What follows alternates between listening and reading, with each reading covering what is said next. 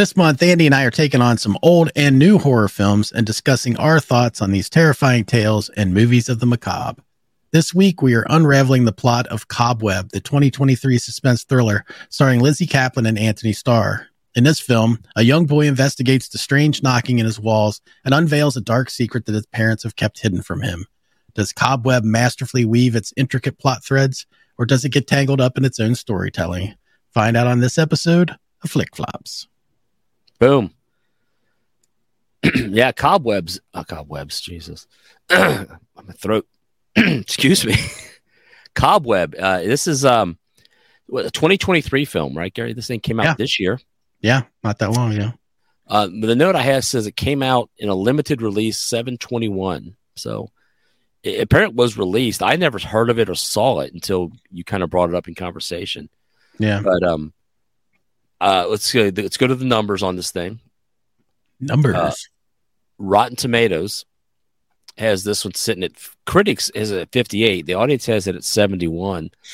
I couldn't find a budget on this. I tried. I just couldn't find anything. The box office numbers come in at 5.7 million. A limited release, so I don't know. I don't have those numbers on what it was released in, how many theaters, whatnot. So it had to, it definitely had to be small run. Yeah. This was written by a guy named Chris Thomas Devlin.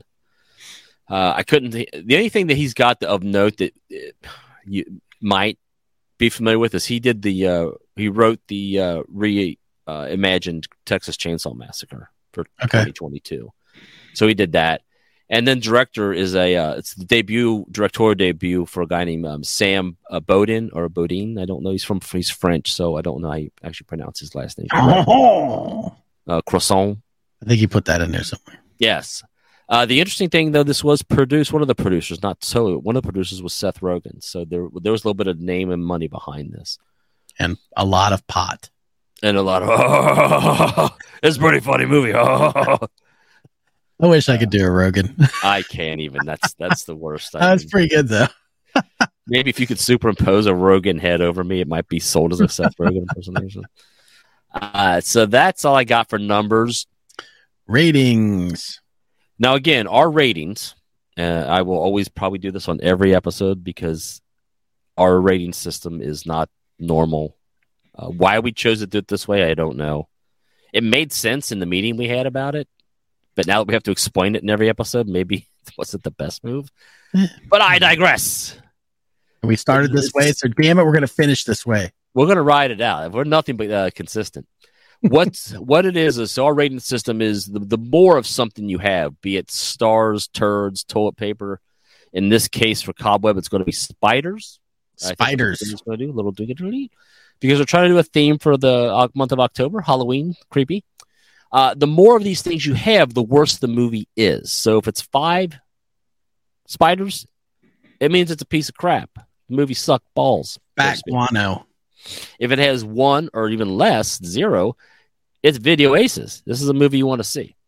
So again, reiterate, ours is backwards. You want low numbers. It's like golf. You want low score, not high.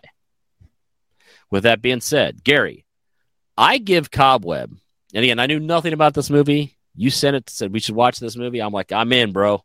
Yeah. I'm sick. I'm sitting around watching movies all day. This movie captivated me. I give this 1 spider. This movie was thrilling to me. I thoroughly enjoyed this film. Awesome. And I gave this film 2 spiders. 2 spiders. That's 16 legs. I don't know why I said that. It sounds arachnid. Yeah, it sounds right. That's the dumbest thing. So, Gary, you got some bullet points and notes you want to go over, and then we'll do a quick discussion. I do not have a lot of notes for this film. Okay. All right. Yeah, I'll start. So, to me, the majority of this movie is drenched in a foreboding and creepy atmosphere. It is by no means perfect. However, it establishes this tone from the start, and it never relents. I really absorbed the boys' frame of reference in this movie. It really reminded me of being that age and finding things spooky, Halloween time especially. I had a very overactive imagination, as I felt like the boy appears to in the film, although in this movie, this boy is definitely not imagining things. Yeah. Initially, I was kind of confused at how he was suddenly more trusting of the voice in the walls than over his actual parents. But the increasing odd behavior of his parents make it clear that they are not quite what they seem, and that is established fairly early as well. Yes. However, I feel the movie falls apart in the final act. I appreciated the attempt of bringing three kind of story threads together into a head at the ending, but I felt like the bully story was pretty forced, and its part in the final act was forced. And I mostly hated the way that the teacher-student arc played out. And with that, I pass it to you. I would agree. That was a pretty darn good summarization. My notes are this. From the opening sequence, the music I thought was outstanding. I literally went and looked up the music. It's by a company called Drum and Lace. It's a synth pop artist out of Italy. It's a female, from my understanding, if I remember correctly. But the music sets the tone in this thing wonderfully. And I was like, I know we talk from time to time about scenes and music and shots, and sometimes the music for this I heard it and I was like, oh, I'm into this. Yeah, they've set the tone perfectly for me, and I want to give them total credit for it. Drum and Lace is the music for this thing. My next note about this film, very simple. You want me to beep me here real quick, Gary, because there's a cuss word, or I can change it to an autocorrect. Ducking creepy. This film, from the get-go, I was like, this film is a little creepy. Yes. But in a good way. I wasn't put off by it. I was just like, I was pulled in. It's why I don't have a lot of notes, because I sat in this. I was like, I don't sit and try to figure films out. It's never been my thing. And I was trying, I don't know where this film's going. And I was trying to get some sense in it. And I couldn't quite get there for parts of the film. And I was just really like, I'm going to enjoy this. I'm just going to sit back and enjoy it. And the whole gist of the film, it just set a creepy feel the whole movie. He had a couple little jump scares, but they were minor. Didn't need them. I have a scene. Let me pull this picture up here, Gary, because and I'll explain it once I pull the picture up. Again, sticking with the overall creepy feel, and it ties into what you had said too. These scenes here always just make me feel a little uneasy. By the way, that little kid there is a Busey. I don't know which Busey it is, but his last name is Busey, so he's part of the Gary Busey family. But my note was the animal mask. These type of things always just make things a little creepier to me. Yeah. Just like in Run Rabbit Run, whatever it was. Mm-hmm. The little rabbit mask. It's unnerving to me. Let's put it that way, but not in a bad way. I'm not bothered by it. I'm like, oh, this is just going to be weird. Yeah. This just creeps me out a little bit. 2 negatives, and that's all I got left of the film. I don't care for the title, Cobweb. I don't have a better alternative. Cobweb leads you to think one thing, and I just never got that feeling, an overwhelming spider sense, so to speak. I don't know what a better title you could have had, but I'll completely agree on that point. I think it does lead you down a particular line of thinking, and maybe throws a person that tries to figure stuff throws them off in trying to fit, especially with this particular scene behind me. There's some, you kind of in a way think maybe something else is going on when it's not quite as complicated, I think, really, as you might think. Yes. And then the last thing, that it's a nitpicky thing, but it's just one of these cliches, almost like my 3-point superhero landing. I hate, and I'm using the word hate here, Gary. That's strong. The horror film cliche of the crab walk or the spider walk. Yeah. Overplayed. I'm tired of it. It was unnecessary in this film. Yeah. So, and I'm not going to give away anything, but there's a scene in this film where this happens, and it's like, come on. This film was so different. It didn't need all this crappy stuff in there. I wish there would have been a little more backstory. If I'm going to criticize the film, explain something more about what's going on behind the wall. You put it out there, but then you don't explain all of it. Right. To me, they didn't. And maybe they did, and I missed it. But I just never got the full understanding of what was going on there. And and the parents why they're so fucking crazy, ducking crazy. Sorry. But that's it. I mean, I enjoyed this film. I mean, I recommend it to people. You should watch it if you like intense, creepy thrillers. This is in that wheelhouse.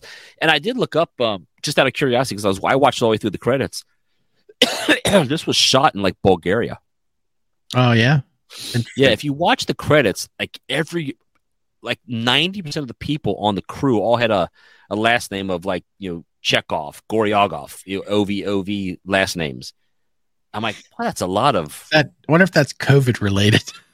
I don't know. So I looked up where I kind of saw where it was shot, and it's a studio that was in Bulgaria. Then, and so I'm just assuming seems out of the ordinary. A lot of local help.